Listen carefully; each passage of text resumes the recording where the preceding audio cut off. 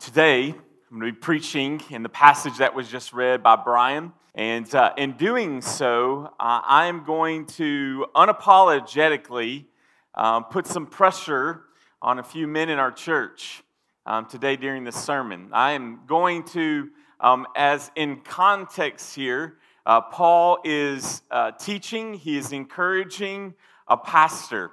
And today will mark a series coming up in which the next few weeks our other pastors are going to be carrying the load of preaching here.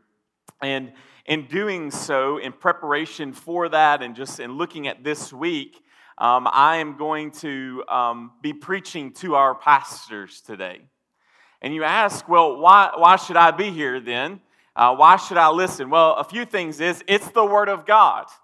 And it is the breathed out Word of God. And it is good for correction, reproof, illustration, example, rebuke, all of those things of which that we have been learning about over the course of really this entire year as we've been working through 1st and 2nd Timothy. Also, if you're a male in this room, then you should be aspiring to live a life of character in such a way that you would be a qualified man, that God could possibly call you to be a pastor, to be an elder, and that you should be living your life in such a way that He could easily place upon you that calling because you meet the biblical requirements for it. It should be the aspiration for every man that is in this room as well. Plus, here's what I'm also praying, for every one of your sons to become a pastor, and for every one of your daughters to marry one. So I would listen today. There's lots of reasons why you should listen today, but those are truly not just hypothetical prayers. But every one of your male children and every one of your daughters, I am praying that they would find themselves in full-time ministry and married to full-time pastors, but both of them being in full-time ministry. And then lastly, with that, there are truths here that should be found in every one of us, whether you have the role of pastor or not, because all of us are the priesthood of believers, and every one of us should be finding ourselves in a specific ministry. We are all ministers. That is not just someone who you pay, who works at a church, that isn't qualified to be a pastor, and you call them a minister. That's what we like to do in the churchanese, all right? But every one of you, if you are a follower of Jesus, guess what you are? You are a disciple. Guess what else you are? You are a minister. And so beyond the shadow of a doubt, I should be able to come to you and say, what is your ministry? And in turn, you should be able to tell me very quickly what that is. And so if you're engaging in obedience to God in the ministry of the gospel, then there are some things that we need to be reminded of, some commands that we need to be reminded of this morning that both you will experience and endure as being faithful to Jesus. That's the calling of the Word of God. It's the calling of this passage. So, with that, I'm hoping that we can all glean something, even though I'm specifically, as I mentioned earlier, going to primarily be speaking to our other pastors and to myself included in that number.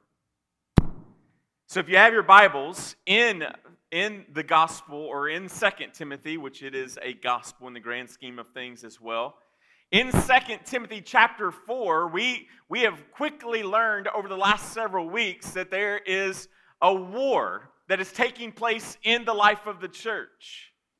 That there, as I left you last week, that there is a war against the preaching of the word, brothers and sisters. That there is a war against it, that we have lost its seriousness. the seriousness of the preaching of God's word, that we have maybe lost its charge, but in the difficult times of which Timothy lived in, but also in the difficult times that we live in, brothers, that specifically speaking to that there is a time where people will merely be about the itching of their ears, the tickling of their ears, that they will find for themselves teachers that will only enhance their depraved minds and beliefs. That they will drift away, that they will be on the downgrade from the centrality of Jesus and the Scripture and the Bible. And yet, where does that leave the preacher? People in the church, where they're from the pulpit to the pew, will find themselves wandering off. We are prone to wander, the great hymn said. And within our church, brothers, we are going to find people that are going to wander. And our temptation as well will be to wander from the centrality of Jesus, to wander from the centrality of the gospel forever being upon our lips and our hearts, as we will often find ourselves in this role and in this position, a very lonely place, an often discouraging place, where people who were once faithful to God and people who were once faithful to the Scripture and once faithful to the church, that they will wander off, that they will find for themselves these things. They will turn away from the listening to the truth and wander into myths. And any faithful pastor with any salt about him will be deeply burdened and weighed down by the agony of lostness in people's lives, but even lostness in our own hearts. So Paul is contrasting the way of the false teacher, the way of the person who is not truly converted, or the false convert, or the nominal Christian, that Paul is illustrating this to young Timothy, that he's saying these are the ways in which these people will go. And yet, brothers, pastors, co-laborers, beloved brothers in Christ, pastor, teacher, that you must go in a very different direction. That you must stay firm in Christ when all of the current, even the Christian current, mind you, is going in an opposite direction. That brother pastor, that you stand firm in the Word of God, that you stand firm in the personhood of Jesus, the chief shepherd and the good pastor. Paul has been telling Timothy about the seriousness of the gospel when he said last week that you will stand before God and give an account. He goes on to tell us what is the charge, that charge is to preach the word, that we're to be ready in season and out of season, that inside of the word, as we are preaching that word, that we're to reprove and to rebuke and to exhort. Concludes with that seriousness move away, that serious move in people's lives and hearts away from the gospel. And yet he picks up even more commands and imperatives for those of us who are in pastoral ministry. He tells us here in this passage, as for you. So people are wandering away, they're drifting.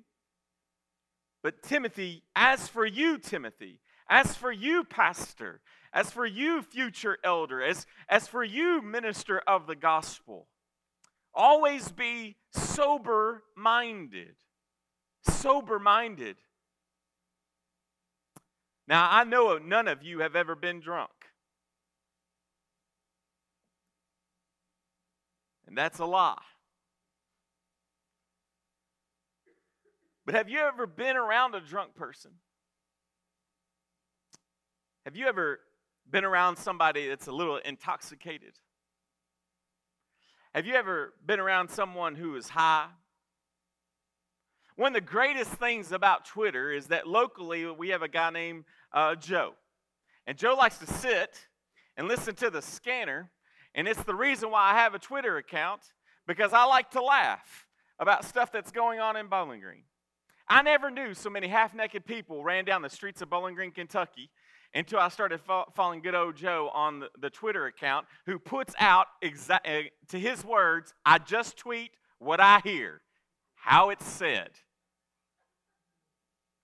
And it is a fantastic account and scary account about the amount of people that are higher than a kite living as our next door neighbors, running half naked through the streets of Bowling Green, yelling, screaming, throwing their heads, their clothes, not their heads, but their clothes around their head, doing absolutely insane things.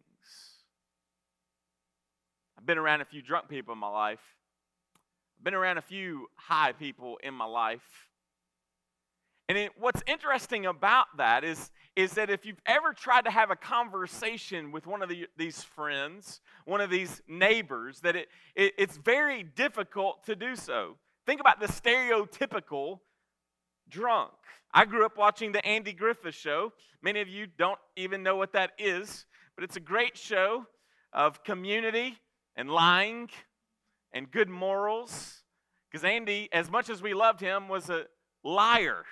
He lied like every episode, but the classic town drunk Oscar inside of that show, just that portrayal of trying to communicate to someone who is intoxicated and the inability. Why? Because of the chemicals that are placed inside of them, some outside substance that has been placed inside of them, whatever it may be, is totally messing with their thinking. It is causing confusion.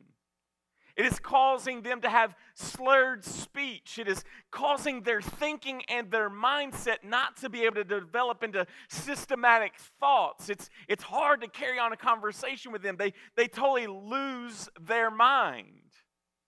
Now, we learn from the qualifications of what it means to be a pastor, brother, that you and I are not to be drunkards, that we are not to be addicts. And so Paul isn't just saying that we should not be drunkards, but yet in this statement specifically, Paul is alerting us to the reality that even within our spiritual lives, that there are those who have become spiritually drunk on false teaching. That they've wandered, that they have stumbled in their drunkenness, in their addiction to falsehoods, in their addiction to lies, in so much that it consumes who they are. It consumes their mind frame. It consumes their thinking. And in contrast to those men and women within our congregations and within the pastorate, we, brothers, we are to be sober-minded. What does that mean? We're to keep a clear head. We're to be serious. We're to be alert. We're to have a watchful attitude. See, ministry in difficult times is really hard. And we've got to keep our wits about us. We must not, brothers, become discouraged at the actions of those within the church. We must remain calm, faithful, and clear-headed. I don't know if you've ever been around someone who speaks out of what we call in the South. I guess this is a Southern thing. That person speaks out of both sides of their mouth.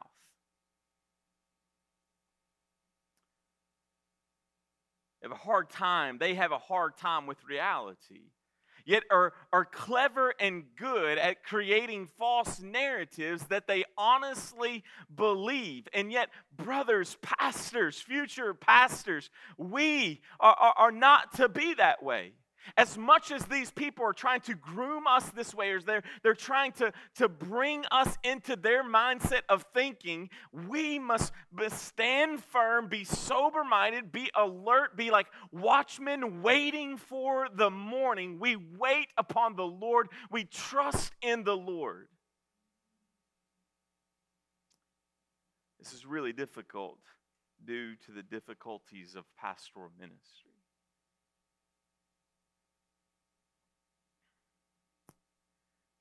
See, people are going to try in the church to get the pastor and ministry leaders involved in consuming conflicts that are mere distractions from their true calling and the nature of it. See, Paul is reminding us, pastors, he is reminding us that we need to have self-control, not only of the body, but of the mind. Pastors make up a majority of my closest friends, and confessionally, church, I will share with you that many of us, the biggest problem is an internal war that is taking place within our own heads.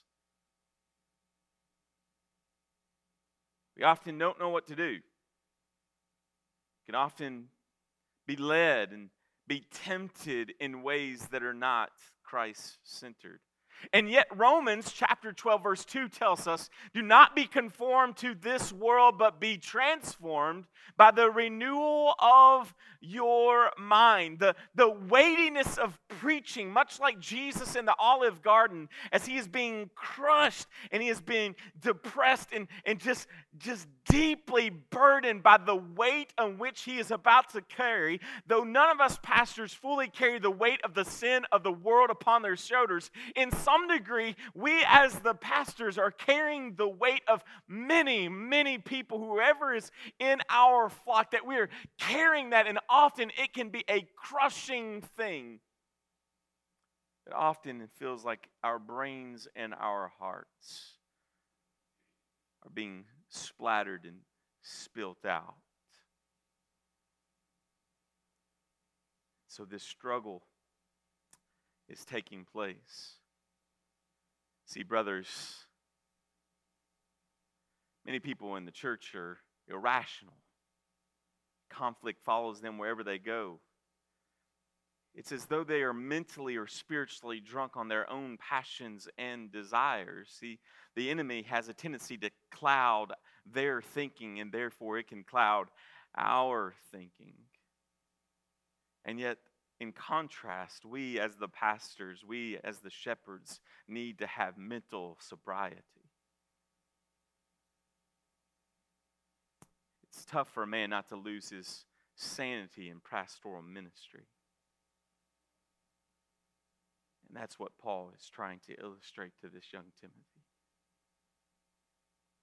Don't lose your sanity, brother. Be alert, be awake, be mindful, be watchful. No matter how much pain comes, no matter how much persecution, no matter how much rejection or humiliation or slander, do not waver, do not compromise. Be sober-minded. Next, Paul is going to say to this young Timothy, he's going to encourage this pastor that he needs to endure suffering. Enduring the suffering. What is this idea of enduring suffering within the pastoral call? It's meant to suffer physical pain. That not only do the people whom we serve have physical pain, but many of us also, if we haven't, we will endure our own physical pain.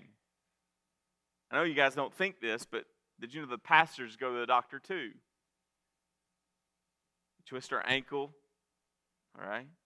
We're getting old, getting older, right? This came to an abrupt realization this week for me. On a Friday, Laura and I, we took our kids to school, and we do a date day on Friday while our kids are at school. It's a great blessing to have your kids in school. And we go to this yard sale. And so we're at this yard sale, and we're hanging out at this yard sale, and we're looking at everybody else's junk, right? Because that's what you do at a yard sale. That you're going to one day sell in a yard sale, or your kids will. And so we're standing there, and all of a sudden, this talker, this guy who's holding this yard sale, Laura starts to walk and goes back off to the car, and this gentleman looks at me and says, "Man, that's awesome. I used to yard sale with my daughter too."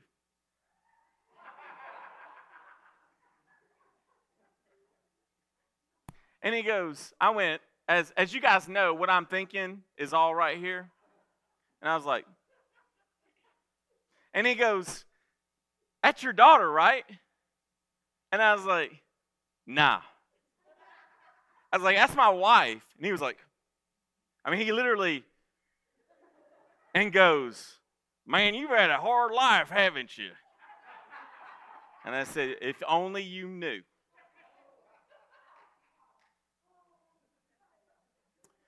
It's what pastors get old. All right? Just like you. We go to bed perfectly fine and wake up with a sprained ankle. Like just like you. We get tired. We have things that not only are we carrying the weight, brothers and sisters, not only are we faithful pastors carrying the weight of the weightiness of standing before an almighty God, but faithful pastors are also simultaneously, we're carrying the weight of all of your pain while simultaneously carrying our own. And yet Paul reminds this struggling brother, he says, endure the suffering, the physical pain, the hardships, the troubles, the problems, the difficulties, the evils, the distress. The word sometimes also references humiliation and the willing to suffer whatever consequences may arise from preaching the gospel to people who do not want to hear it. When people disagreed with his teaching and did not hear the word,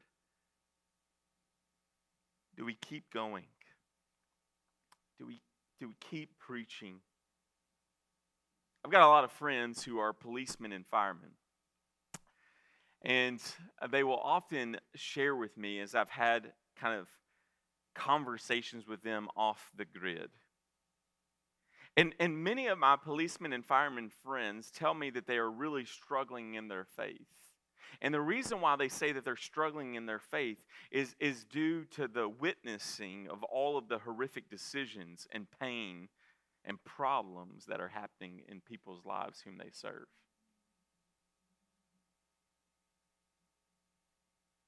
I recently stood out in my front lawn with one of these friends, and he was really struggling, having a crisis of faith. And he said, now my wife, she's a real good Christian. She's way more Christian than I am. I've just seen too much stuff. See, it's hard in the ministry not to become callous to the suffering, not only in our own lives, but the suffering of others. And so the temptation here is in the midst of the suffering is to become bitter and to want to respond with anger and violence and to quit. As we've said in this series, man, is ministry worth it? I'm not saying if Jesus isn't worth it, right? If anything, I've become more compassionate toward people who say this statement, though I have a problem with it, I can have compassion on it. This idea of, man, I love Jesus, but I hate the church.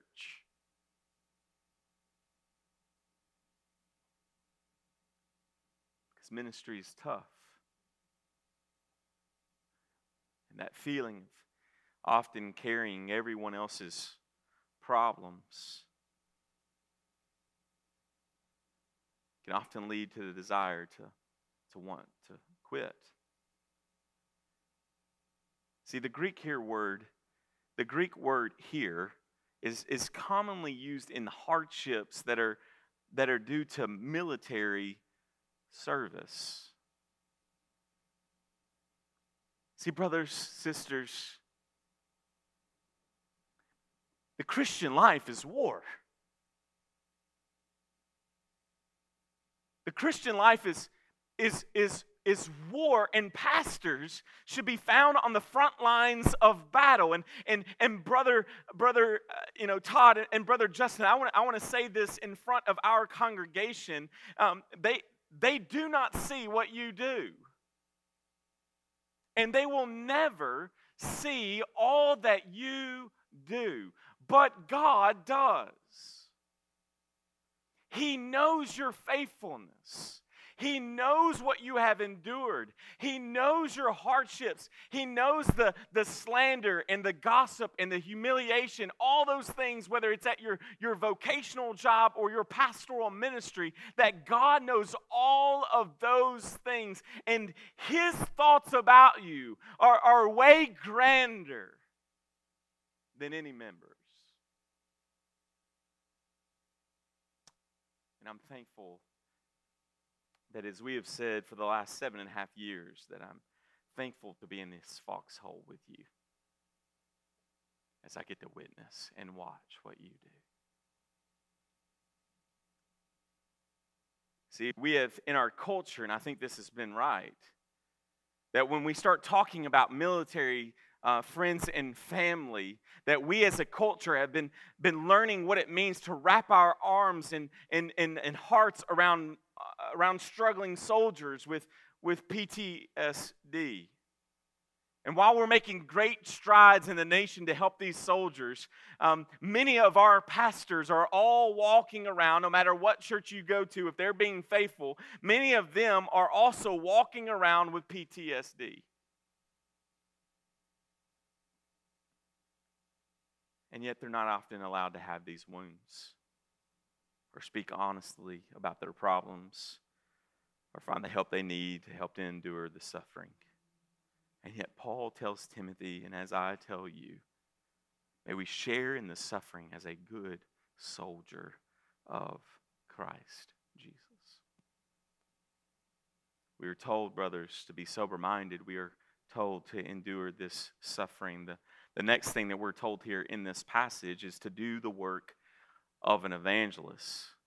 Now, don't believe here that this is in reference to the office that we see inside of the Scripture, the role, the giftedness of the evangelist, that this guy is the evangelist. That's a role. This is more used in a general sense as an identity and a practice that should be found in our pastors.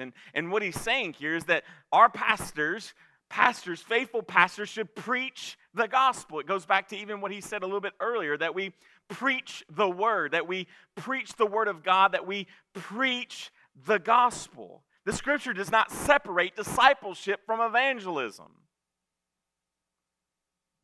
If you ever go to a place and they say things like, we're an evangelistic church, and that's their excuse for lack of discipleship. Or you'll go to a place and say, we're all about discipleship, but when you begin to ask them about evangelism, that it's not happening. And yet from the biblical perspective is that one of those things, they're one and the same, that you can't have one without the other, that discipleship and evangelism are two sides of the same coin, that they're constantly taking place within the lives of the pastors and the lives of the believers. That, brothers, yes, we need to be about the growing and maturing of those sitting in our flock. And yet, brothers, we are also called to preach the gospel. See, preaching and sharing the gospel is long, hard work. Plowing and seeding the gospel over and over and over and over. And sometimes we get to witness the fruit, but many times we do not. And yet the calling is to do the work of the evangelist. Brothers, must be found sharing the gospel with those inside and outside of the church. We're constantly bringing people back to Jesus. We're constantly reminding people and ourselves of the joy of our salvation that is found in Jesus. See, brothers, God is not wasting any of our attempts, as shady as they may be, as struggling through those words as we may have, that God is not wasting any of our attempts in the sharing of the gospel. May we all be encouraged by that. That if God can speak, as I heard at a conference one time when I was in college, this person got up to speak and they said this, that if God can speak through Balaam's donkey, surely he can speak through you.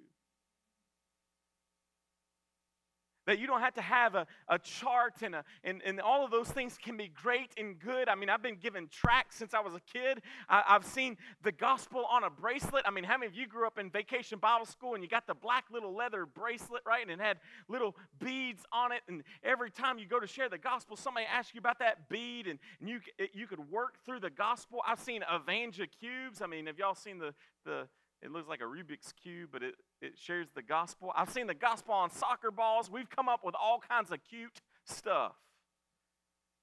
Not beating that stuff up. But there is something simple as well, and knowing a basic understanding of the narrative of Scripture. That God is creator, that man is broken. And that is illustrated over and over and over again throughout the Old Testament.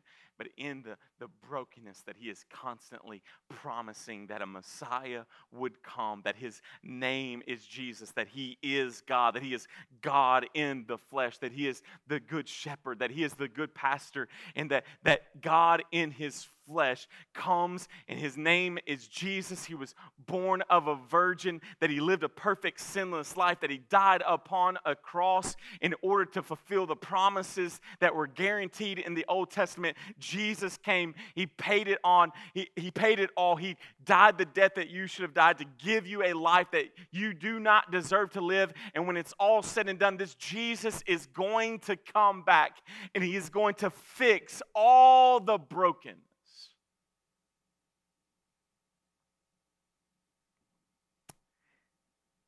Charles Spurgeon, one time in 1857, I told you a story about him last week, in that same year, was going to be preaching at the Crystal Palace. And a few days before that, he goes to this huge auditorium called the Crystal Palace. And Charles Spurgeon was really big on the preacher's voice. In his pastoral school, they would even measure the chest of young men who were aspiring to be pastors. And if it wasn't big enough, guess what they didn't get to do? Preach. This is before microphones. This is before amplification. And Charles Spurgeon, he goes before to kind of set up and just kind of get a feel of the room, kind of like what I do on Sunday mornings. I get here really early. I just sit up here and wait for you to come. And I'm just like praying and all those sorts of things. So Spurgeon comes to the Crystal Palace and he stands up and he's trying to figure out the acoustics of the room, because little does he know that 23,000 people are going to show up 2 days later. And he stands in this big cathedral and he begins to say, "Behold, the Lamb of God who takes away the sins of the world." And he just begins to say that over and over and over. Behold, the Lamb of God who takes away the sins of the world. Behold, the Lamb of God who takes away the sins of the world. Behold, the Lamb of God who takes away the sins of the world. And little beknownst to him, what was taking place was that there was a man, a custodian, someone working in the place, and he was cleaning it. He had no idea what was coming. And as Charles Spurgeon is doing a sound check, saying, "Behold, the Lamb of God is takes away the sins of the world," that man dropped all of his equipment, began to plead for the Lord to save him. During a sound check. We must preach the gospel. We must do the work of the evangelist, that God is not wasting, brothers. Though we often feel like we are wasting away, the gospel is not, and he is not wasting any of our attempts into sharing the gospel. In 1 Corinthians chapter 9, verse 16, it says this, "For I preach the gospel that gives me no ground for boasting, for necessity is laid upon me. Woe to me if I do not preach the gospel." This is the hunger This is the pinpoint focus of us as the pastors, is that we are going to preach the gospel, that we cannot get wrapped up in civilian pursuits, but brothers, that we must come back to the shepherding care is typically done not with our hands, but it is done with our mouths, as we were preaching wounded, dead people, the gospel of Jesus Christ. That is our calling. That is the command. We preach Jesus and Him crucified. It is wound up in us. I want to get on your nerves because all I do is talk about Jesus.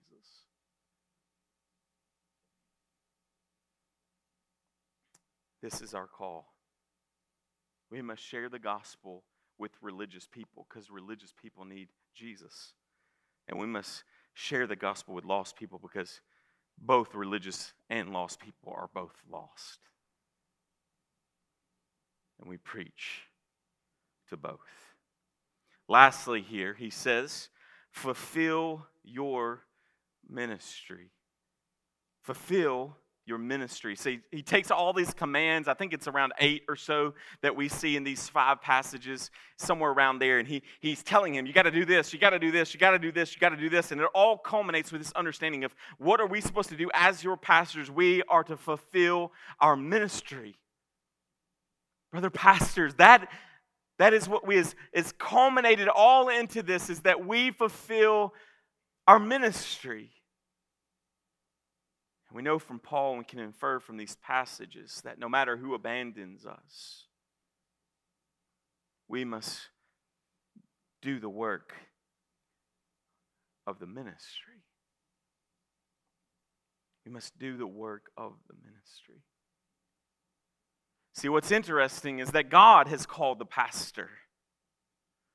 God has called the pastors. Unlike most of our friends and family members, they get to choose what it is that they want to do. And yet the calling of the pastorate is not merely meeting these resume requirements or getting a certain level of education, but rather it is based upon the character of man and ultimately the calling of God placed upon your life. God calls the pastor, the church affirms the calling. And so, brother pastors, if you are here, Pastor Todd, Pastor Justin, future elders and pastors, little boys and hopefully little girls who will grow up to marry those little boys who are pastors, that you would hear and that this would reign forever in our minds, that we are called to fulfill the ministry of God, and God is the one who calls those people. And if He is the one who calls those people, then He is faithful to sustain us to fulfill it. You get to choose what it is that you want to do. But pastoring is a divine appointment. A pastor, because of the gospel swelling up within him, really has no choice. God has summoned him to do the work. God is sovereign over who will be saved, and God is sovereignly over who is being called to the pastoral ministry. On the days of ministry that have been the darkest, and I, your pastor, one of your pastors, have often wanted to quit. I've had to come back to passages like this that we see in 1 and 2 Timothy and realize that I am bound to this calling. Cannot quit. I must not quit. Brothers, sisters, pastoral ministry is not for wimps, but it is for the weak. Because if anything, ministry often will tell us that we cannot and will not achieve this in our own power. Some will seek pastoral ministry out of ambition. And I always feel sorry for those brothers.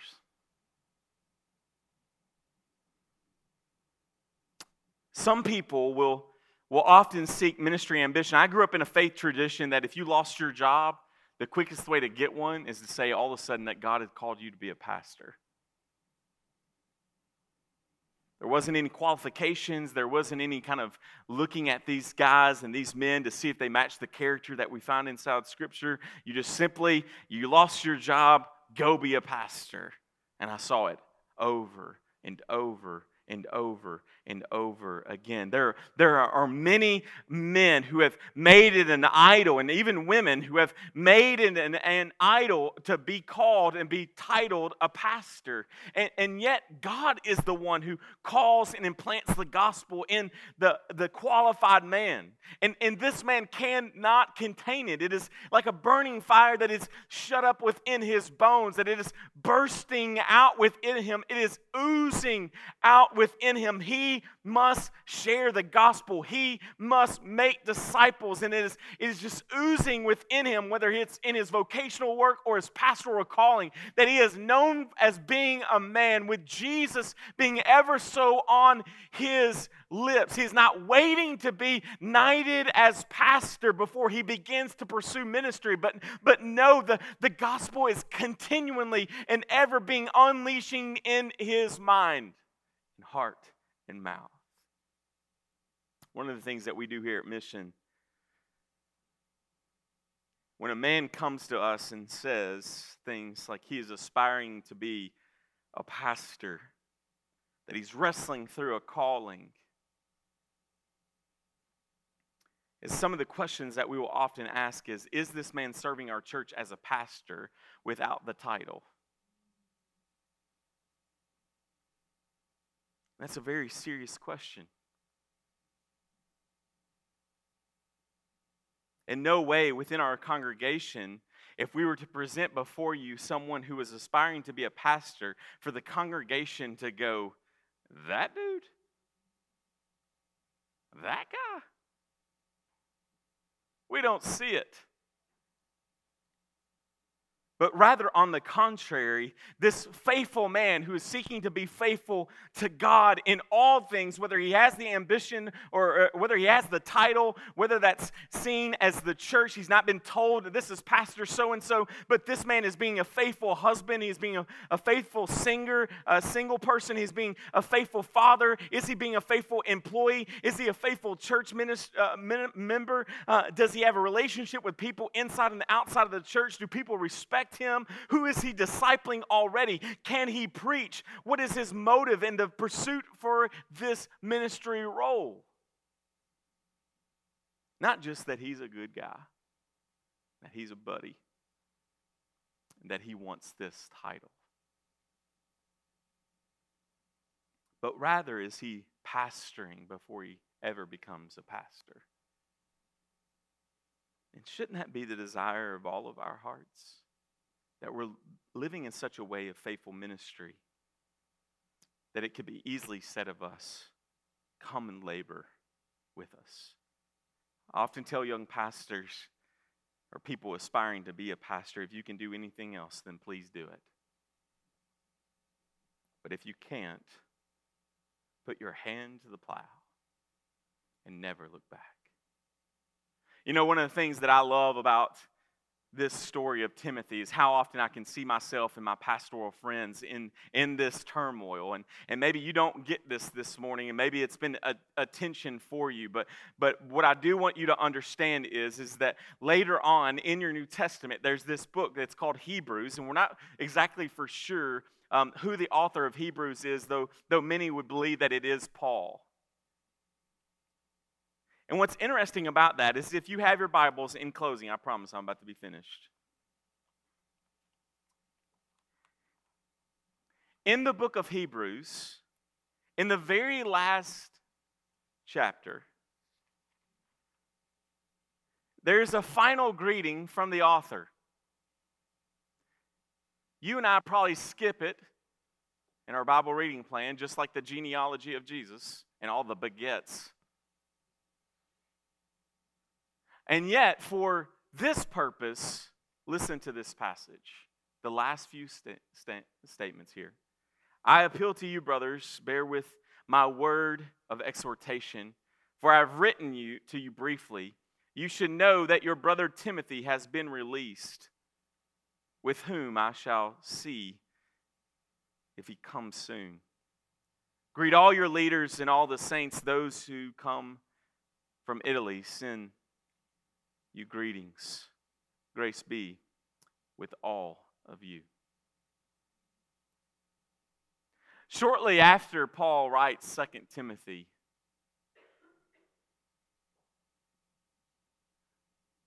Timothy goes to jail.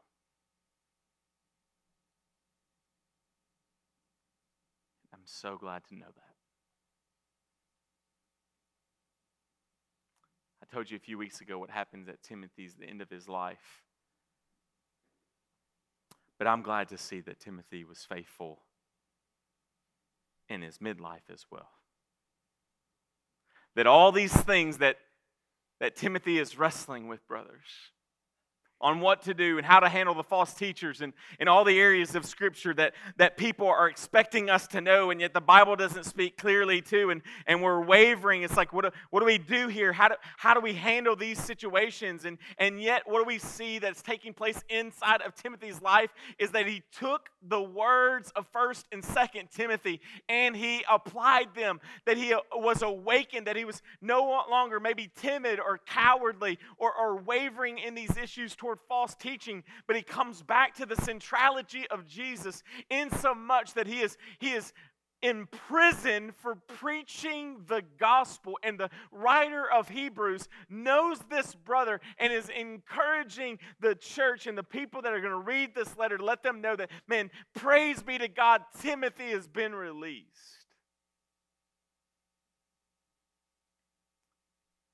I think it's safe to say, brothers and sisters, that Timothy fulfilled his ministry. And brother pastors in this room, may we do the same at all cost. May we do the same at all cost. May we be found faithful to fulfill the ministry. And all of this, we must come humbly and in a weak posture, a humble posture before the Lord, realizing none of this is possible apart from Jesus and the work of the Holy Spirit. We fulfill this ministry simply because it's not ours, it's the Lord's, and He's given us the responsibility to steward it. So may we be found stewarding it well and faithfully. For the rest of us, as you've listened this morning, you must come to terms with, one, the seriousness of God's word, the seriousness of ministry, the grace of having faithful pastors in your life, but also the realization that it really is all about God. And yet simultaneously asking yourself a very serious question, Mission Church. What's your ministry? What's your ministry? I am not going to get psyched up about everything that you do. It's impossible. I can't. All right? I'm not going to say that. It's a good thing I don't say that.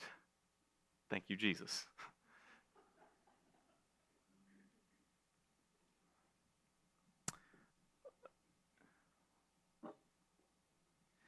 Let's make Christianity weird again. Let's stand up. Okay?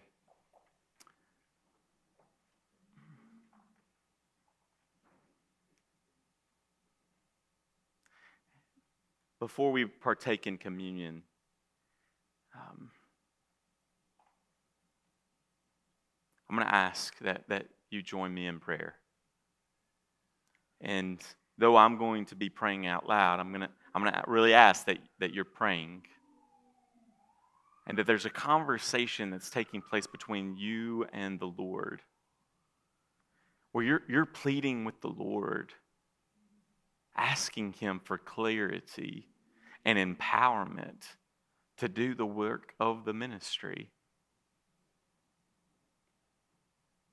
It is not the responsibility of the pastors to do all the work.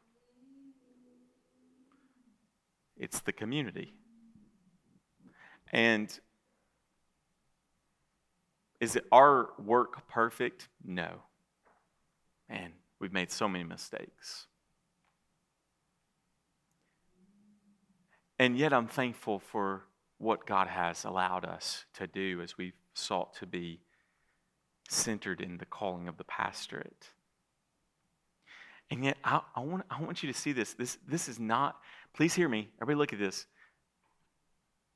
Guilting people into doing ministry doesn't last. What I want you to see and find joy is the invitation of Jesus to say, come play with me. Do you see the difference? Like come join. It's like taking your kids to the playground, right? And you see all the other kids playing, but you can't get little Johnny to go play. Because you know if he would, what would he find? Joy, relationships, right? They would have fun. And it's like, man, you long for that, don't you? It's like, man, you just want to see your kid go play and engage. It's not our ministry, it's God's ministry. And the grace in it all is as infallible as we are, is that He's invited us all to play. And He's called us all to play differently. And when we all play differently, we're not all trying to be Jonathan the singer, right? Or Justin the preacher, right? Or Alan Bullard the financial classes and the counseling that he does at guess what? Hope House doesn't want all of us. Right? Is that fair?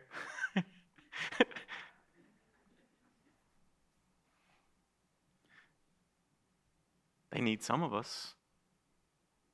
But we can all say, though, that there are other things that you need to fall in love with, that Jesus is saying, come play with me in this area. Does that make sense? You get to come play. Go play.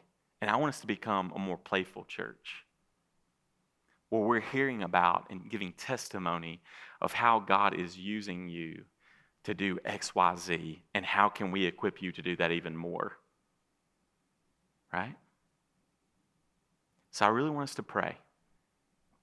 Just that God would help us to be obedient, that we would play, that we would fulfill our ministry, whatever that is. All right? Okay. Lord Jesus, thank you, God, for who you are. Lord, we are thankful that you're a good father, even when we're struggling followers.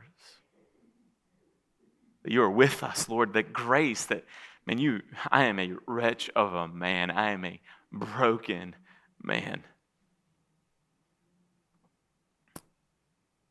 Lord, I'm just a misfit of a person. And yet you've invited me to play in this way.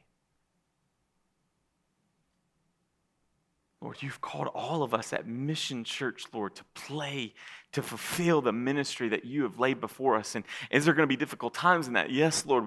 There will be times of loneliness. Yes, Lord. Where there will be times it feels like, man, we're the only one that shows up for Bible study, or that we're the only one that shows up for prayer meeting, or people aren't taking this serious. Yes, Lord. Yes, Lord. All of those things are true. And yet, Lord Jesus, you are with us, and you have called us to be faithful no matter what.